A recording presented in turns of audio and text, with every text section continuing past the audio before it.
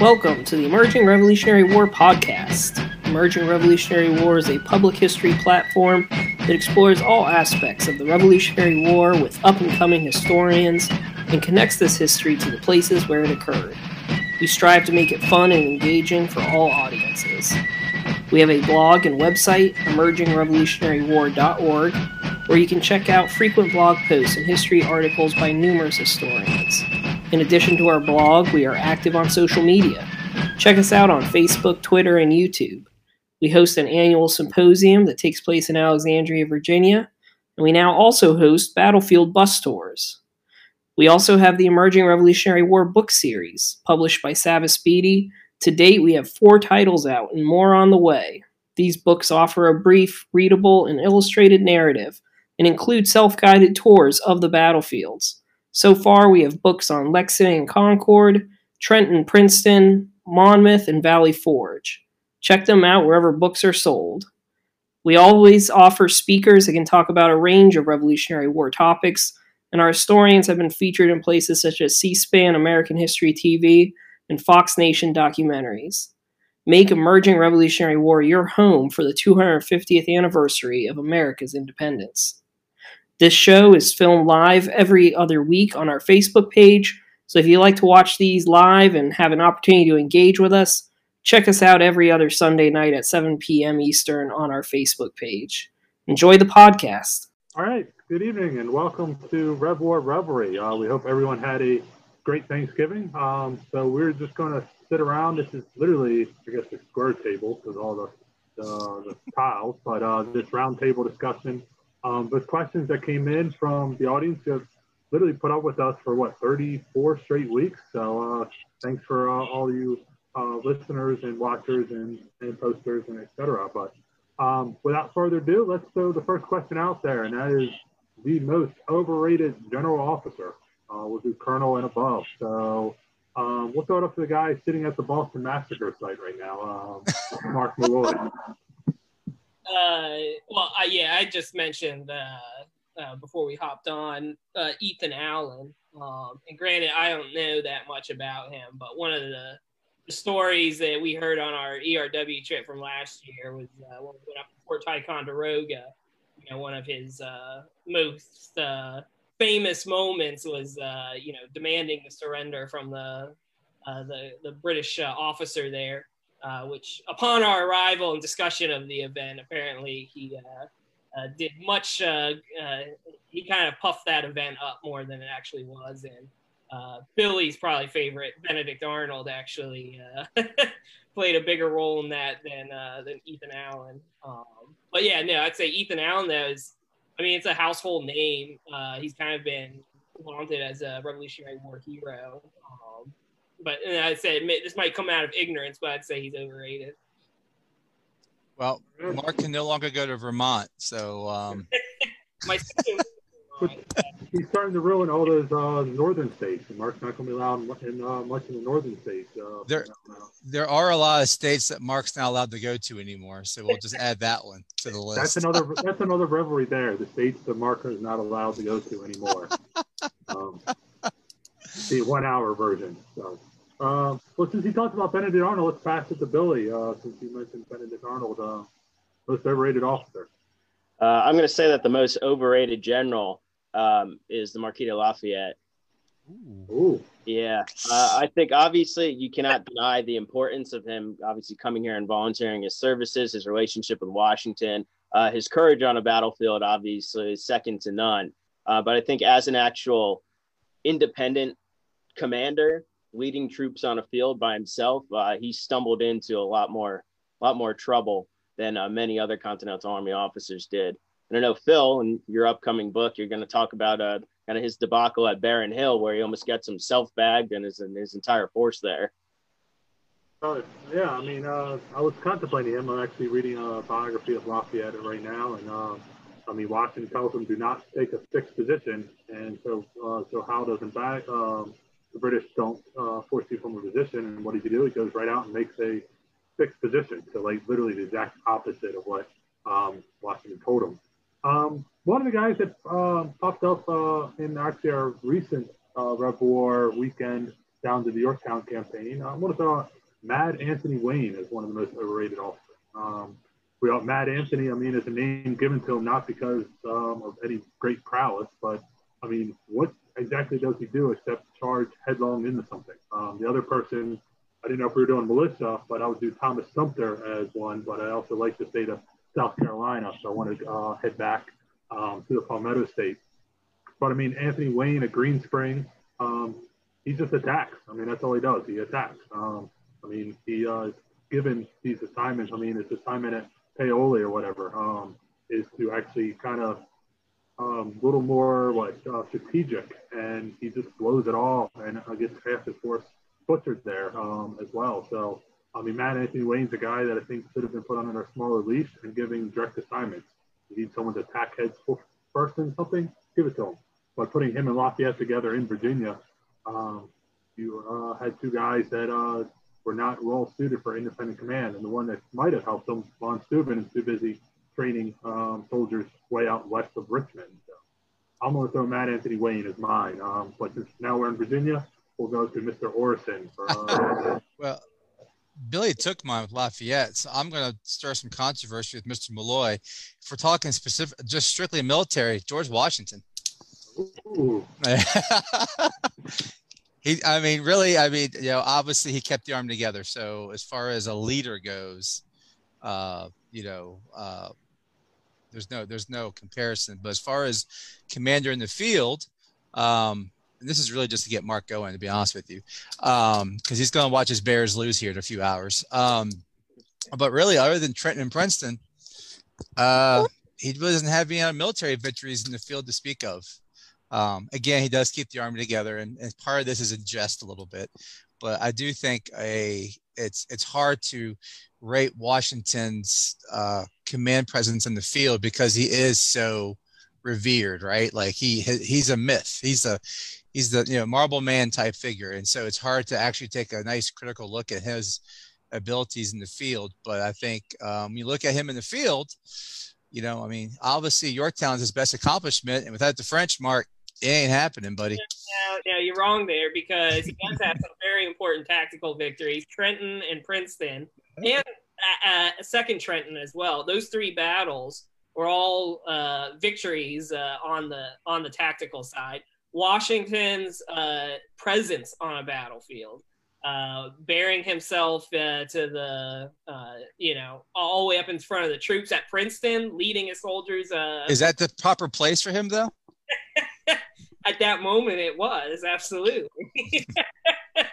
The cause was on the line, and if those never happened, the revolution would have been destroyed in the first winter. So I would say Washington is still. I would actually argue the opposite because I think he's routinely diminished as he lost more battles than he won. I think this has become a common line of iconoclasm of trying to, hey, here's the guy on the biggest pedestal. Let's try and take him down. At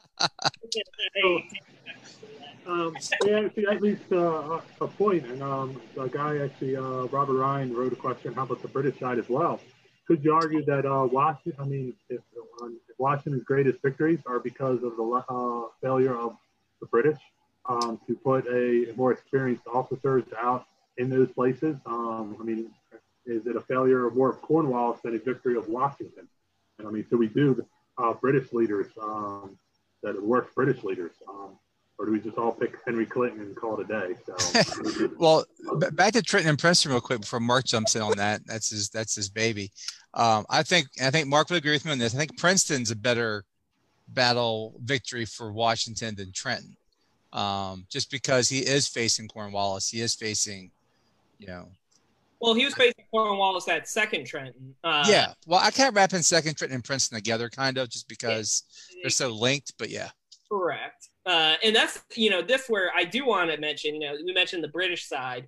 I do think Cornwallis is sometimes overrated. I think he is a good general, but Second Trenton was a momentous opportunity. And Cornwallis, says, oh, we'll bag the old fox in the morning, and fails to guard the road off on the right flank or whatever. So Washington's army is able to totally flank his army. And then from our recent trip just down to Yorktown, for him being such an aggressive commander and all this other kind of stuff, he just seems, I think some people mentioned it on our tours, is he just seems kind of like worn out or tired or whatever, because he doesn't follow up Green Spring, the victory there. He just kind of goes to Yorktown and is just sort of content sitting there. It doesn't seem, this aggressive commander that you kind of see in the backcountry of South Carolina and North Carolina, chasing the Dan. He seems aggressive, and he has his definite positive points, but I would say, sometimes he's overrated as being, the best general on the British side. Granted, Howe and Clinton also have their foibles. So, well, someone mentioned in the chat Tarleton, which is a great response. He does have his accomplishments, but I don't think his accomplishments match the fame. I think anyone that's interested in American Revolution has probably heard of Bannister Tarleton, right? So I just, just looking at what he does in the field, obviously you have Waxhaws, and, you had the cavalry operations there in South Carolina right after Charleston. But other than that, we saw him down there in Gloucester in his last field command, and doesn't do too well there either. And, for the amount of fame he gets, I don't think probably his accomplishments match the fame. Yeah. But Billy is our resident Brit, so I'll let Billy take that one. I was going to agree with you there with Bannister Tarleton. I think even like his actions, Tarleton's Quarter essentially becomes a rallying cry, and it really instills more of a feeling of vengeance in the Southern colonists and kind of streaking fear into them.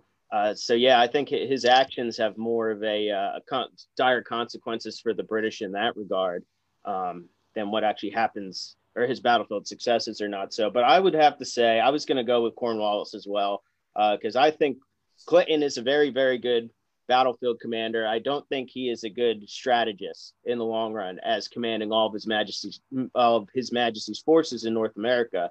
I think William Howe, out of those three, is the best. The only problem is he really doesn't understand what that center of gravity is for the American cause. He thinks capturing these major political and economic centers will bring the colonists to their knees, when really his victory was always directly in front of him, and that was crushing Washington's army, which he allowed to escape multiple times. So they definitely all had their flaws and contributed in their own ways to Britain's overall failure. I'd like to tell this here now that we have another comment that overrated. We'll just keep picking at Mark, is Light Horse Harry Lee.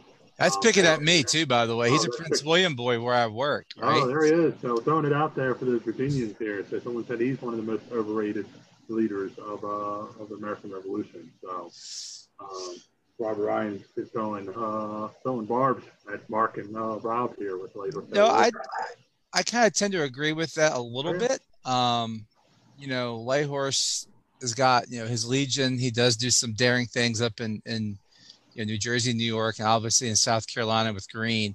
But obviously, in popular memory, Light Horse Harry is Robert E. Lee's dad. So, I mean, that plays a little bit into it. The best thing about Light Horse Harry Lee to me, as someone who studies the American Revolution, is the book that he writes about the Southern campaign that so many historians cite in their works, even though he's not at 75% of the things he's writing about, right? But I used to have it somewhere. Oh, here it is. But reprint version here. I think his fame is mostly because of what he says at Washington, first in war, first in peace, first in the hearts of the countrymen. And of course his role as he really wasn't a dad to Robert E. Lee, let's be honest. He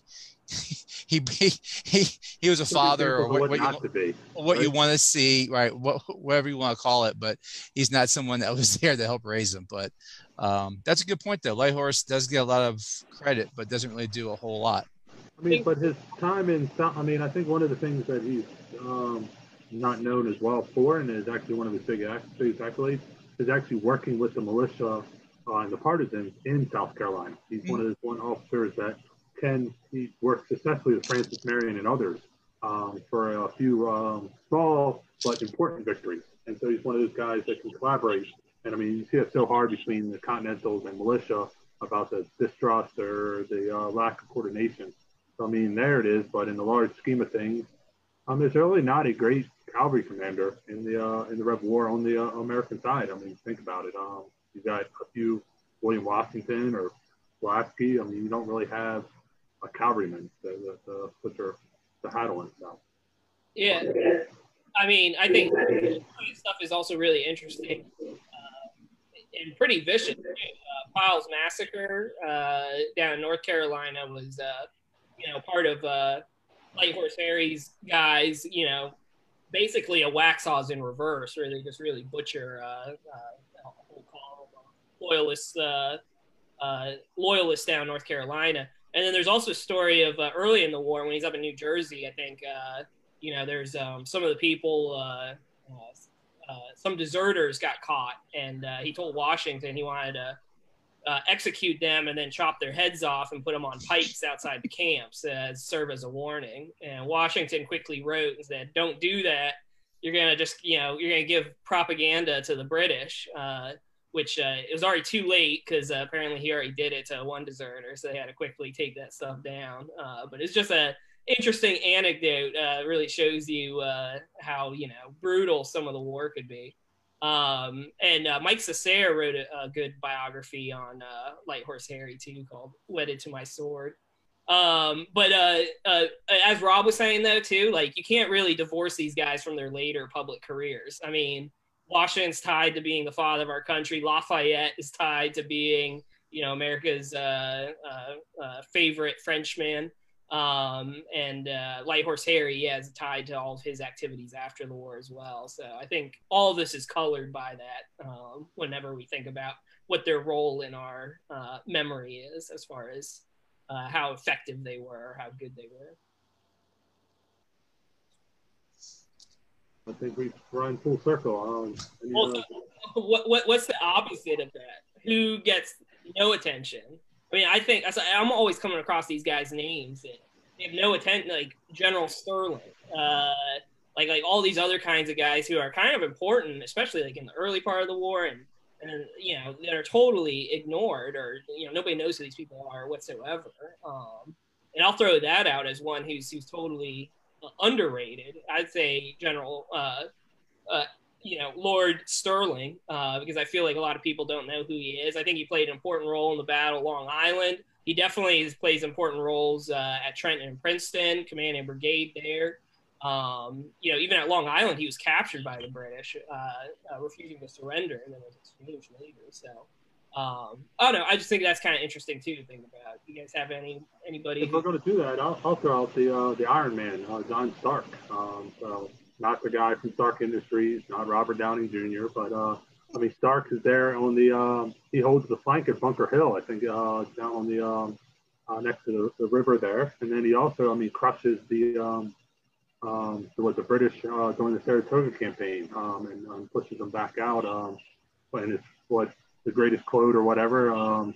Someone charge boys or Molly Stark sleeps a widow tonight. So he is the guy that is overshadowed even in that New England army where you always think of Seth Warner or Ethan Allen or any of these other militia type guys in that area. But John Stark is the guy who does great yeoman service both at Bennington and at Bunker Hill. Plays an important role. Yeah.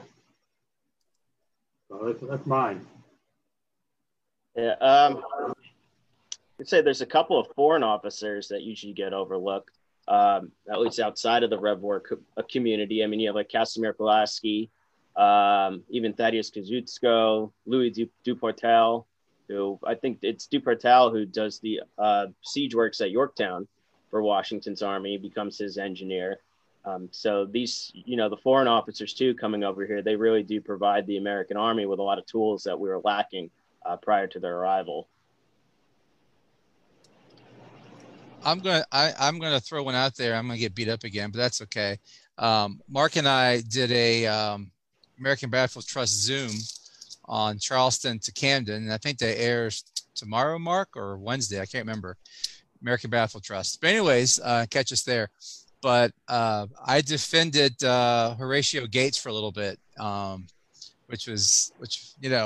which before I started working on researching Camden, I would never have done. But once you research Camden, there are some things he does that obviously there are no excuses for, like, running to North Carolina faster than anybody else. But, I don't think his battle plan leading up to the Battle of Camden is really, it's a lot misunderstood.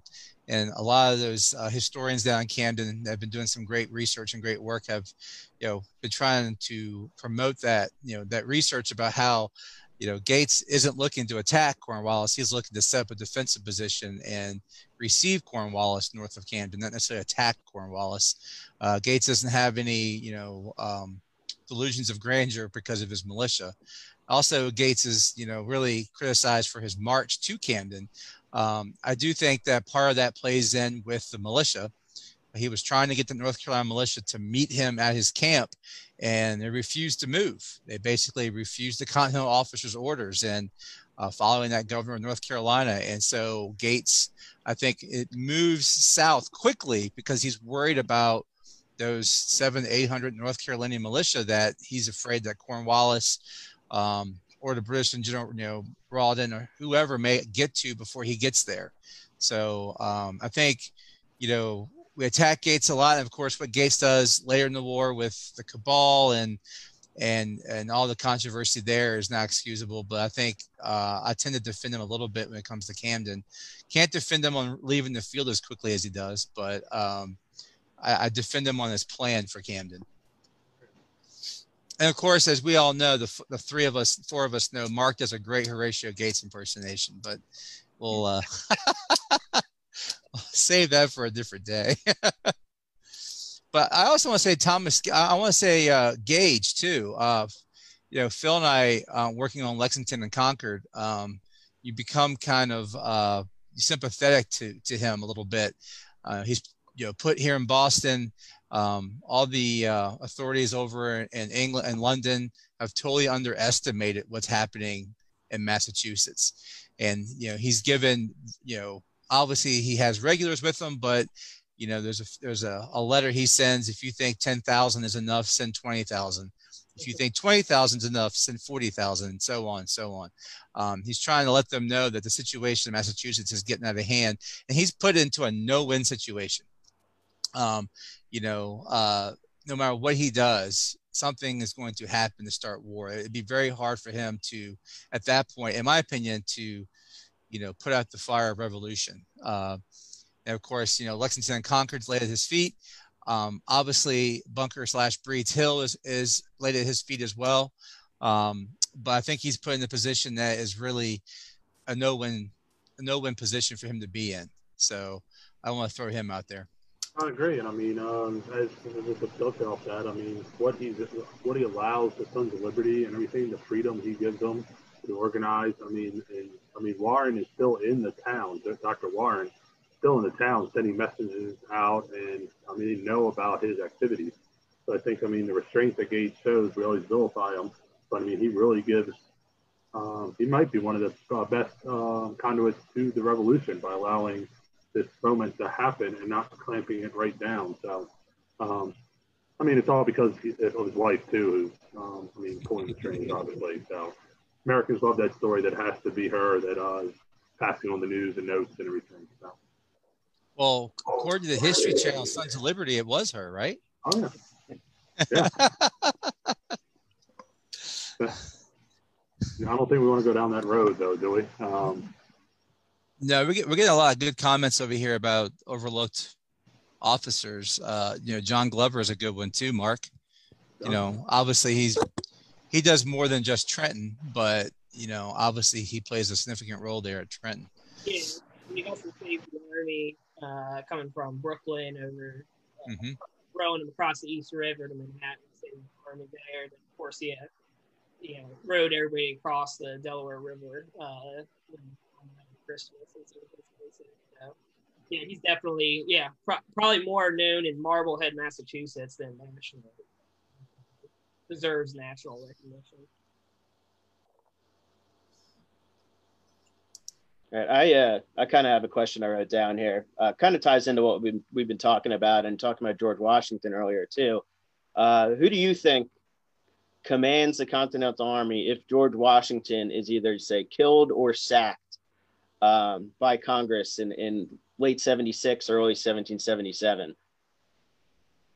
Who do you think that would be? Like if he was killed at the battle.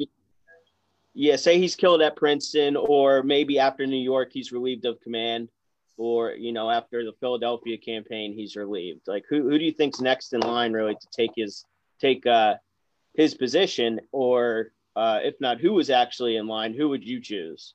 Who do you think would actually be able to fill his shoes? I mean, I think it would be either Charles Lee or Horatio Gates. Yeah. Charles Lee, of course, is captured in early December 1776, so he was off the table. So if he was killed at Princeton, then I think it probably would go to Gates. In fact, Gates had left to go to Congress, which was then down in Baltimore. I believe to actually, hope to get that role. Whether either of them would be able to, fill the shoes of Washington, I don't know. Perhaps militarily, but I don't know about as far as the whole American cause and the idea of surrendering power and deference to civilian authority and all these other kinds of things that made Washington indispensable. Obviously, I think, Greene emerges later in the war as, Washington's right-hand man, but Greene in fall 76 was like persona non grata after allowing Fort Lee to fall to the Fort Washington, Fort Lee to fall to the British, which he suggested, they try and hold on to those. So I don't know. That's a really good, interesting question. I think it would depend on the exact time, but I think Lee and Gates are constantly kind of hanging in the wings there, waiting. I think both of them pressed at some point to fire for that. I agree with Mark. If he's sacked after New York, the only logical person there is probably Lee. Because, Sterling and Sullivan are both captured and the battles of New York. Greene is not what he is later. He's still a rising star. And, same as Knox as well in the artillery. The only other one is Putnam, but he goes home as well, and he's not the mental probably fortitude in advanced age. So I think if Washington is, say, captured or sacked, Lee is not captured at Basking Ridge because he's going to make that march to take over the army. The only reason he's dithering is because he doesn't want to join a losing cause and connect his men to that. So, later on, if it's after Valley Forge, it'll be interesting. If Lee is put in charge, say Washington gets sick at Valley Forge in 1778, is it Lee at that time? He is second in command, but he's new to the army, having recently returned. So would they have put someone else in there as well? I think the answer. So it all depends on the time. But thank God, I guess he didn't get sacked after New York. The commenter said he did want Greene. So that was after Greene had established himself as the quartermaster as general later in the war, but definitely not on the retreat in New Jersey. Greene would not have been a logical or even accepted choice, I think, by the remains of the army. Somebody said Benedict Arnold. So, Billy, at that point in time in the war, what's up with Benedict Arnold? Benedict Arnold's up in Canada during that point into 1776. And then when he comes back down finally to Washington's army, then he's sent up to Connecticut to help repulse the British raids there. And he's wounded there. And then after that, that's when he's actually promoted to Major General. But still, even at that point, and if we're going by seniority, even though Arnold had been one of the original generals in the army, there were still, the 5 others or so that outranked him. So it isn't until later on that his proper rank as a senior general is restored. So yeah, it's a very good possibility. Rank would have played a big role. And I also think I'd be interested to know who would also accept the position at that point, being that it looked like such a losing cause. Even Washington in 1775, when he accepts command, says how he thinks that he might not be successful in this endeavor anyway. So kind of interesting to see if somebody would, step up to, at that point in the war, being that it's nadir basically. Yeah. Man, what a big what if that was. You would have Washington down, Arnold maybe taking command of the army. Billy would be our modern day version of Mark, talking about how great Arnold is. And Mark would be like Billy trying to defend Washington with his short term of service. It'd be a total flip. It is also, it's one of those things that it's amazing the Continental Congress did kind of stick with Washington through all these, troublesome periods. And if you just, and I'll be, what time is it? 32. Okay, I'll bring in the Civil War. It's just amazing to look at the Civil War and see Lincoln's kind of constant changing of the guard throughout that war, as far as the commander-in-chief of the Union Army, and to see that there was no attempt to do that during the Revolution in large respect. I think a big part of that, though, is there is no elected commander-in-chief in charge of the government, right? That's not how the Continental Congress and government was set up. So makes it, you have the Board of War, obviously, but it's more complicated than having one person in charge, right? And removing somebody from command. And also, I think too, Mark, it's politics. It's Virginia, and Virginia plays a huge role, even though there's not many battles fought here. They're supplying the South. They're paying for a lot. So I think having a Virginian, as John Adams famously says, it's very important to keep a Virginian in place. But, without Trenton and Princeton, who knows how long they stick with him, really. Correct. Yeah. I mean, his army was on the verge of dissolving anyways, because they're expired. So if he made no movement at Trenton and Princeton, the army dissolved. So Washington's in command of a few hundred guys or whatever. Correct. They probably would have to step in at that point, because there would be nothing to stop, the British from marching straight over the Delaware and continuing to take Philadelphia in 76 or early 77. One question, Phil, if I can jump in, that we got somewhere. Actually, it might have been an email, but since we're all public historians, we like to promote sense of place. Our favorite sites to visit, American Revolutionary sites, early American history, because French Indian War ties in, War of 1812 as well. So, and Mark, you can't say Trenton. You got to pick something else. You got to pick something that's not Trenton and Princeton. All right. But it'd be cool to hear some of you guys' favorite places to visit and why you think it's a worthwhile place to visit. And I'm trying to think of a place that maybe people don't know, right? I mean, we just went to Yorktown a few weeks ago. People know Yorktown, but I'm trying to think of places that I've been recently that were really fascinating to me that maybe aren't some of the larger sites. What do you think, Phil? You get that you're the wheels are turning. It is. Obviously, I've spent some time either writing or working on, some of the winter encampments, Morristown, Valley Forge. Initially, they come to mind, especially all the other history in Morristown. And then I started focusing up on, the Boston area, not just Lexington and Concord, but the smaller sites around town, Dorchester Heights, or going downtown and the walk. What always fascinated me with Boston is that it's a modern city, but it's hold on to its historical center. There was randomly an office building that had a plaque on it that this was the home of Robert Treat Paine, one of the delegates, and so forth. And so that's what I always find. Morristown, New Jersey, Boston is kind of off the beaten path, that you can walk these places and see these plaques on houses that commemorate other parts of that history that is built up.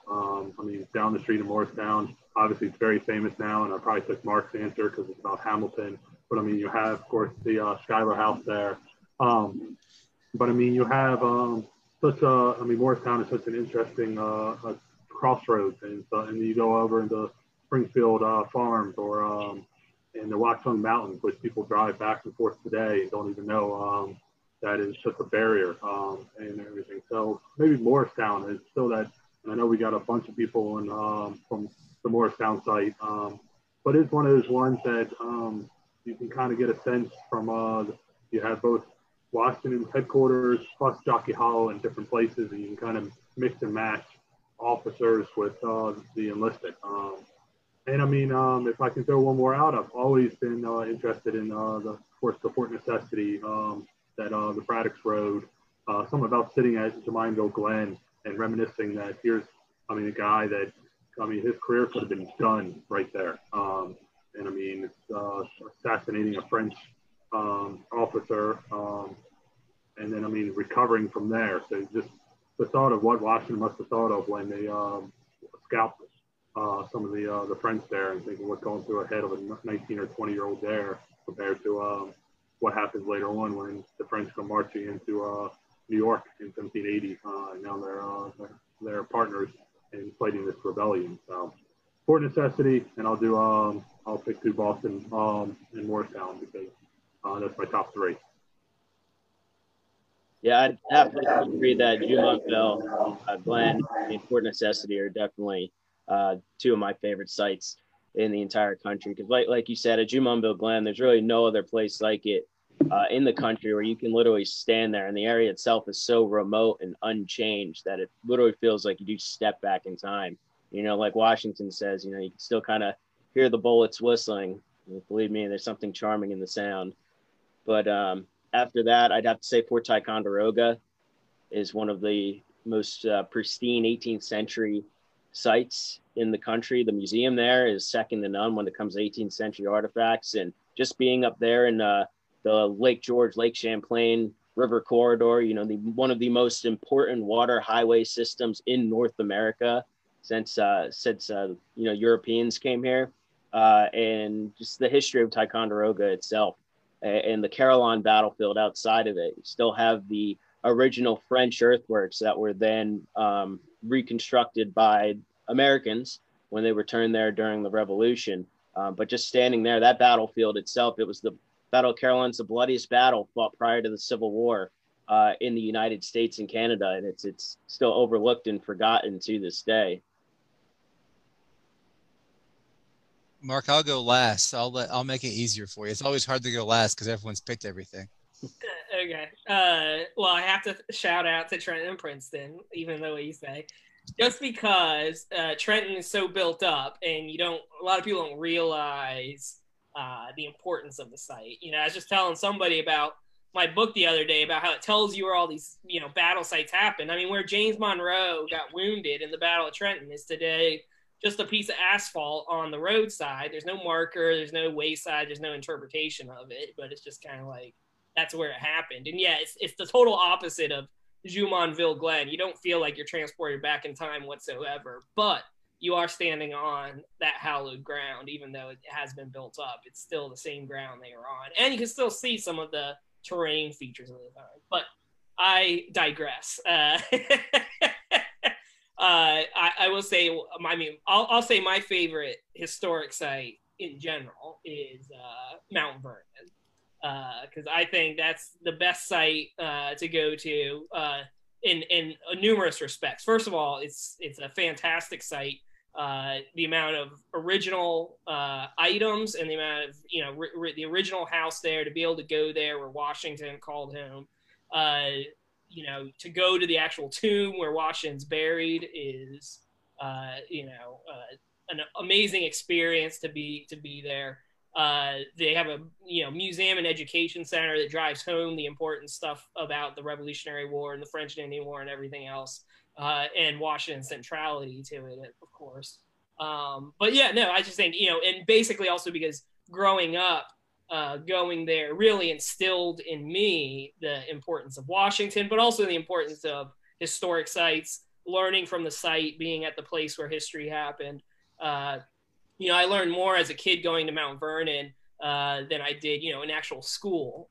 So that always resonated with me, and it's one of the reasons why I wanted to work in public history and, you know, be able to do this kind of stuff ever since I was a kid. Shout out to Mount Vernon. Yeah, a site that no one's been to, ever heard of before, Mark. I mean, it's Conquer, right? Well, I mean, it's hard to. I mean, all right. I want to hear from you, the site that nobody's heard of and nobody's been to. Well, I got plenty of those, but I'm gonna go with Fort Ligonier. which is an awesome museum. You know, obviously the fort is a recreation, but the museum there is fantastic. It's a great museum about the French Indian War. You know, it doesn't just cover what's happening in Pennsylvania, it covers what's happening on the worldwide scope, talking about, you know, one of the first world wars. And the exhibit in there was, you know, kind of blew me away. I expected a good museum, but I got a great museum. And the exhibits there, the artifacts they have are from around the world. It's an amazing collection of artifacts. They do it thematically by, you know, different geographic regions of the world where the French and the British and other countries too are all fighting in what we call the 7 Years' War, the French Indian War. So it's a great site. I know it's not unheard of, Mark, but I think it's probably more unheard of than Mount Vernon. But I had a chance to go up there with Bert Dunkerley and Mark Wilcox and Doug Crenshaw, some other ERW, ECW friends of ours a couple years ago. And we went there into Bushy Run Battlefield, which is another great site that I'd never been to before. Nice park there, commemorating that small battle there. But I'll go to Fort Ligonier. I'll go French Indian War with Billy. But Mount Vernon is great. I mean, I have friends who work there, and I know you do too, Mark. So Mount Vernon is a great spot. And Mark and I are lucky enough that we live within a few minutes drive of Mount Vernon. So, but you know, we just went to the new museum in Yorktown, the American Revolutionary War Museum in Yorktown, which is pretty nice too. Yorktown is not unknown, but that museum is pretty new. And if you haven't got a chance to go down there, definitely go check it out. It's worth going into. If you're to visit the battlefield, it's worth seeing that museum as well. The exhibits are brand new, top notch, just like the one in Philly too. Yeah, there's been a lot of new museums recently, or, you know, at least upgrades and stuff like that. And I'm hoping it's a trend that will continue as we build towards 2026 and the 250th anniversary of the Revolutionary War. Yeah, and someone said Fort Lee too. That's a cool spot. Just before you go across that damn bridge, but into New York. But it's a cool place. I think it's the same thing that I was saying about Trenton is, I mean, the whole Manhattan Island. I mean, there's battlefields all across that are totally built over and covered up. But, you know, those are important sites that should and could be interpreted, at least to let people know that where they're walking, living, and everything like that is a battlefield. Same thing with Charleston, South Carolina, and they're doing some work down there to find the siege lines in Charleston, which is kind of cool. Because, yeah, a lot of where the siege lines where a lot of action happened is today bars and restaurants and all sorts of things like that. People don't realize, you know, that, you know, even though it hasn't been cordoned off and set aside as, you know, parkland, it's still hallowed ground. People still fought and bled there, and there should be at least some sort of reminder in my mind. And that happens to be one of the places that Mark Maloy is not allowed to visit anymore. So how about, I'm gonna get Mark riled up here. How about monuments? What's favorite Rev War monument? Okay. Because I had one in my mind for the historic site, but it's not really a well-known place, so it's a monument. But what do you think, Mark? Your favorite Rev War monument? Okay, this one is an unheard of, little known one that I think is very cool, and it's the statue of George Washington in Washington, D.C., at Washington Circle, which is just north of Georgetown. Those people who are familiar, it's in Washington, D.C., but it was erected and put up in the 1850s, 1858, I believe. It was sculpted by Clark Mills, and it shows Washington on his horse at the Battle of Princeton. And it's supposed to be the moment that Washington rides in between the two lines of the British and the Americans and is reining his horse back, and the horse is stopped in its tracks with its ears ahead, you know, obviously in the middle of battle, and Washington coolly sitting on top of the horse. But it's just, you know, I think it just looks awesome. It has this great history of being built just prior to the Civil War, so it's been there for a while. And I think it commemorates Washington, and like I said, probably militarily speaking, his most important moment there at the Battle of Princeton. And there's another one that I wrote an ERW article about, and that's the one for Phill up at Baltimore, in their Washington Monument. At the very top has a statue of Washington, not doing anything militarily. He's standing there holding a piece of paper, but it's probably the other most important moment of his whole life, and that was resigning his commission, which happened in Maryland in 1783. So I think those two Washington monuments are very cool. So I really like it. I would have to say, we were talking about Princeton. Well, the Princeton Battle Monument is pretty impressive there in the town itself. And also the Monmouth Battle Monument too, which I like, not just because it's for the Battle of Monmouth, but because the cornerstone of it was laid by George McClellan when he was governor of New Jersey. He gave a little dedication address there for it. To kind of full circle how, especially during the Civil War and the years following, everybody's still hearkening back to the days of when we won our independence.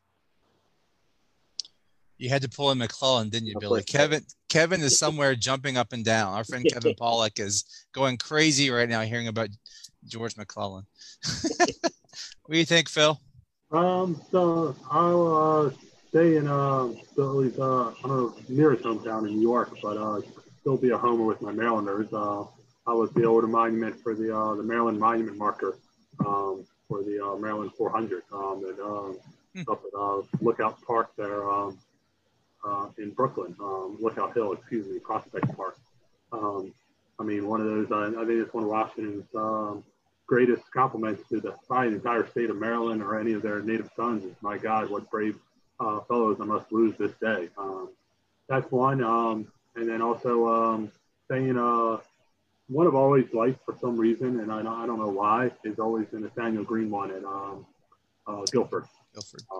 It's just something about it. I mean, for a guy who, I feel like he's the epitome of the poor man's Washington, the failure at every battle, but he holds the army together. He gives pride to all those quartermasters because he does go down in history. So he's afraid he'll never be known in the annals of history. And yeah, he's just an amazing guy. Just something about that statue there. It's just always, maybe it's the walk up to it or whatnot, but I've always, anytime I'm at Guilford, I'm always spend a little bit of time in front of that one. I just think it's a great monument for a guy who proved himself. I mean, and through all those failures, and overcame that limp that sent him home when he was in martial enough, and he just learned everything by reading. I mean, look behind all of us. There's books. So I mean, we're Nathaniel Green learned everything by reading history. So good props. So those are the two there. Another great general who didn't win much on the battlefield. Exactly. Still accomplished a lot. I'm going to go with one from my childhood, not too far from where I grew up. There's just west of Aldie on Route 50 here in Northern Virginia. There's a small little plaque on a stone pillar in the middle of a field. Our friend Travis Shaw has seen it. He works out there. It's to John Champ, who I'm sure Billy knows John Champ. John Champ was a sergeant major in the Continental Army and was, it's a long story. It's a great blog post about it I wrote a few years ago. But John Champ is picked to, go over to the British side. No one knows it other than Washington and a few of his closest aides. So he's to defect over to the British lines, and his job is to try to capture Benedict Arnold. And so, he's in New York City for a while. A couple of days before he's supposed to enact this plan, Arnold leaves to go south to Virginia, to which Champ has to go with him because he's serving in Arnold's Legion. And so one of the sad parts about this story is Champ is actually going to be in some of these smaller battles in Virginia fighting other Virginians because he can't, he has a hard time finding a chance of breaking away. He does break away, runs out of the British Army, ends up to the valley as a wanted man. He has a price on his head because everyone thinks he defected from the American Army. He does make it back. And his role has been revealed about what he was in charge to do, but he volunteered to do it. And to think about, just everyone thinking you're a traitor and people having a price on your head, and then the plan doesn't work out. And then you have to actually fight with the British against Americans here in Virginia, where he's from. It's a pretty amazing story. But his house was just west of Aldie, Virginia. And in the field, when I was a kid, I remember driving by this thinking, what is this pile? It was kind of a pile of stones, but since then they've actually kind of fixed it up, and there's a plaque. And if you were willing enough when I was younger to dare jumping in the bull field there, you could run down there and see the plaque. And it's a little monument to John Champ, who is a Loudoun County hero. They actually named a high school after him here in Loudoun a few years ago. No movement, Mark, on getting that changed, but hopefully we're good with John Champ. But John Champ has been a lot forgotten.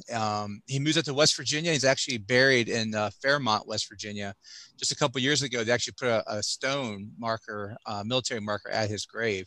But it's a neat little marker. If you're driving down Route 50, it's mostly a Civil War area with the John Mosby highway there. But if you look off to your left as you're driving west from Aldie to Middleburg, you'll see the John Champ plaque, and it's a cool little monument.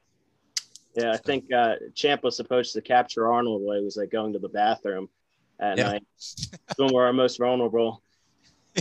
Yeah, and there is a character in that TV series Turned that plays John Champ briefly. So it's kind of neat to see them at least know that story existed. So he's a neat character, and he comes back to Loudoun. He's a farmer, kind of but think about what he volunteered to do is pretty amazing. There are a lot of good mentions in the comments section. I see people mention the Tomb of the Unknown Soldier in Philadelphia. That is a very powerful place. If you've never been, it's just behind Independence Hall. If you go to Philadelphia, you got to go there because it's in Washington Square Park, which used to be a burial place. And in the 1950s, they actually excavated and found a soldier who had been killed during the war, and they put him in a special burial spot, and it's got a stone thing on top, and it says, under this tomb is one of Washington's soldiers. He died to give you liberty. And a statue of Washington, some great quotes, and an eternal flame. So I definitely agree with that. The other people mentioning, Washington statue in Union Square, New York City, which is great, showing him coming back into the city. There's another great Washington one in Richmond that I forgot to mention earlier too, and also has all great Virginians from the Revolution era underneath of him, which is really great. The Hugh Mercer statue in Fredericksburg, which is also really cool. It actually includes Congress designated there should be a statue built to him during the war. It took 100 years later before they actually built it, but that's another great one.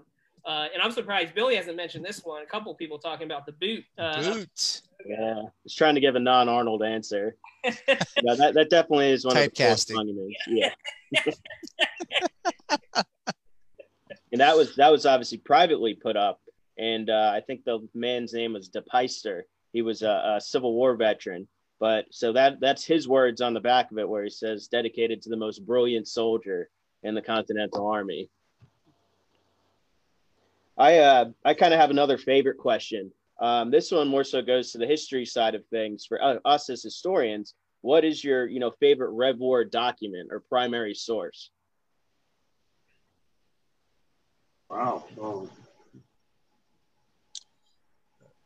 The Southern Campaign pension for me is the pension records are fantastic, especially if you're researching. I'm working on Camden right now. Mark's working on Charleston, I think.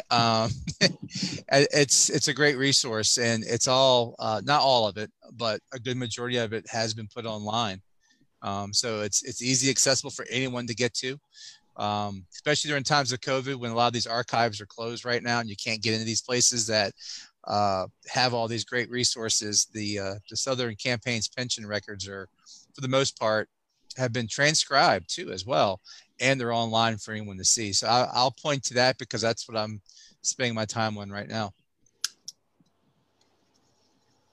I'll say the Founders Online is a great resource as far as getting the letters of most of the major, Washington's letters and things like that. I think are, really important to understand, from that 30,000 foot level.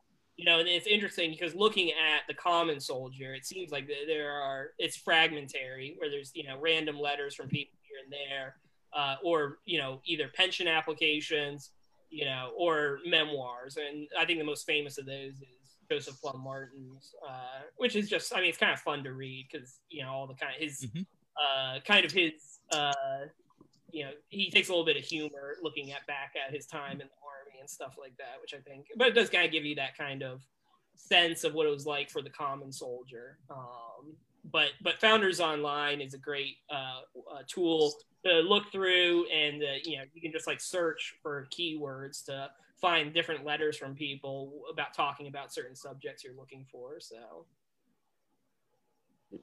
I think sorry, I was going to say, for me, my favorite one to go back to and reread is the Charles Lee court-martial papers. And I was talking to Christian McBurney the other week on here, author of George Washington's Nemesis, and we brought up the point together that it's a very convenient document because everybody is giving their testimony at the same time and arguing with each other for us. So it isn't like taking a letter written right after the battle and a letter written 6 months later and then trying to kind of cross-examine them to see what matches up. Everybody's doing that for us. So I think that courtroom kind of manuscript is really, really just invaluable in being able to dissect what actually did happen.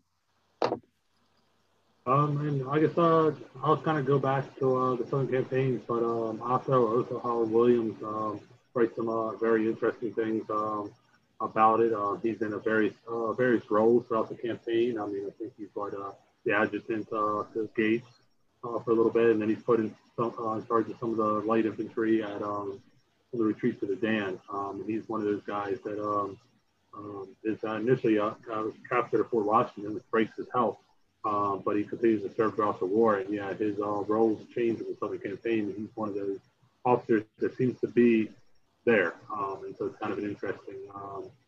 And he actually had a very early biography done in the 1820s, like the times of Otho Holland Williams. So it just shows that he's remarkable that quickly after the war, someone else that we don't recognize today actually had a 120-page brief sketches, as they called it, of the life and times of Otho Williams. So I'll do that one, obscure one, but really helped me when I was doing my work at George Mason for my graduate degree. I think that's a great segue. I was going to follow up with one last question. Somebody asked us, since we're getting close to 8 o'clock, and Mark has a football game to go watch, supposedly. But that is, what are we reading? So let's talk about real quick what books we're reading. I'll just start off I'm reading John Beeks's very new biography of DeKalb, which is pretty good. Came out in 2019. If you're into DeKalb, not just Southern Campaign, but his entire his life, even before the war, this is a really good book. I highly recommend it. It's well written, great maps, lots of great information, lots of good primary source material as well. So I'm reading DeKalb, biography of DeKalb. Mark? Well, I was gonna go last. Okay. I'm sorry. But I'll go ahead and let Phill. Yeah, well, Mark has to pick which Washington biography he's reading right now. I'll admit I've been so there's ones that I obviously reading because I'm working on a few side projects, so you're reading through those. But the ones I'm on a French officer kick, I guess, since we went to the Yorktown campaign, and I was impressed by some of the French monuments and everything. And so one I said earlier I was reading Lafayette. I'm pretty much finished it. This is the one I'm starting tonight on Rochambeau. I find it, I just don't know much about him. And the first page, I think, is just his first name. So I think I'm already done the first name. And his rank. And his rank. So, but no, I'm on a French officer kick. So. All right. I've been reading the same book since July of last year. And that's Rick Atkinson's The History Coming. I just keep putting it down and then having to pick it up like 3 months later to keep reading it. Very good book, very heavy, but still good. But I'm writing some articles on the Battle of the Monongahela and Fort Necessity right now. So the one book that I am going through But as always, one of my go-to references for the French and Indian War in Western Pennsylvania is Guns at the Forks. And that covers everything that goes on around present-day Pittsburgh during the French and Indian War. Really good book. All right. And so the Washington biography that I am currently reading is First and Always by Peter Henriques, which is awesome. About 3/4 of the way through it at the moment. There it is. Yep. And it's fantastic for a couple reasons, because it's not a standard biography. He just kind of like, the author basically chooses some of the most fascinating or interesting aspects of Washington life and really delves in a deep look and basically tries to make insightful ideas about what made Washington who he was or whatever. So it gets very very in depth, which I really enjoy, being the Washington connoisseur I am. But the reason why I wanted to go last is this is going to segue perfectly into our next thing. We're going to actually, in 2 weeks, on December 13th, at this time, we're going to have the author, Peter Henriques, come on here, and I'm going to interview him and talk to him about this book. And he's great. He spoke at our ERW symposium last year about Washington. He's studied Washington his whole life, and has great insights into the man and his character and his importance in our country. So and we're going to be, he's also pretty much the subject matter expert on the death of Washington. So this biography of Washington is his second one. His other one was called Realistic Visionary, just fantastic. And he also wrote a small pamphlet just about Washington's death called He Died as He Lived. And he's going to be, so we're going to be talking on the anniversary of Washington's final illness. So hopefully be able to talk to him a little bit about that and get some information from him about that as well. But that's going to be our ERW Rev War Revelry on December 13th at 7 p.m. right here on the ERW Facebook. And so in line with that, we're not having one next Sunday in December because of the holidays. We're doing every other week. So we'll be back, as Mark said, with Dr. Henriques, who was one of my professors at George Mason University. It's a great book talking about his book. But Mark, we got Mark working very hard in December. Mark's working overtime. We're doubling his current salary that he makes for ERW right now. 0 times 2 is 0 still. But Mark's going to be doing Trenton and Princeton as well later in December, which ties in with our bus tour that we are working on right now. We hope to have more information up at the time. Mark, what's the date for that? I should know, but I don't. So for the tour? No, for the for your talk, for the ERW. That'll be the whatever 4th Sunday. The 27th. Yeah, so we'll be actually talking about 10 crucial days in the middle of the anniversary of 10 crucial days. So right. Battle of Trenton happened, so. And we're hoping to have more details about the bus tour that we're doing next November of Trenton and Princeton with Mr. Mark Maloy. You get to spend 2 whole days with Mark. It's worth its weight in gold right there. I can tell you that from spending lots of time with Mark. It's worth it. But Mark and I are going to go up in January as well and do some videos that we're going to shoot in time up there. So stay tuned for that in January. But so we will be doing December 13th and December 27th here, not every Sunday, but every other Sunday, to give some of our guys here a little bit of a break over the holidays. We still have our symposium planned for May of next year. There's information on our blog for that. We're still going forward with that. Fingers crossed, knock on wood, we can get that through in May here in the city of Alexandria. That's the same lineup of speakers, which includes Mark, as we had scheduled for 2020, but of course, because of COVID, we pushed that to 2021. So more information about that on our website as well. And one thing too, Mark and I are doing tomorrow. Mark and I are meeting a good friend of ours, Dr. John Moss, at the United States Army Museum here in Northern Virginia. So if you all haven't heard, the Army has built a brand new museum here at Fort Belvoir, just outside Washington, D.C. Just opened up a few weeks ago. We got a sneak peek of it back in March, but it wasn't completed. And we're going in there tomorrow to look at the Rev War exhibit, and we'll probably talk about that somewhere on the blog post later about the exhibits there, about the American Revolution, pre-Civil War exhibits. I'm sure we'll look at the Civil War exhibit too, but we'll focus on the pre-Civil War exhibits. So that's, Mark and I are going to see each other tomorrow and do that. You guys have anything else? No. Well, thank you, everyone. Phill, I'll sign off for everybody, all right? Since you said hello. But thank you, everybody, for joining us. Like Phill says, this is our 34th program. We've been running since April 19th, and we're going to keep them going. We're just going to take it every other week in December.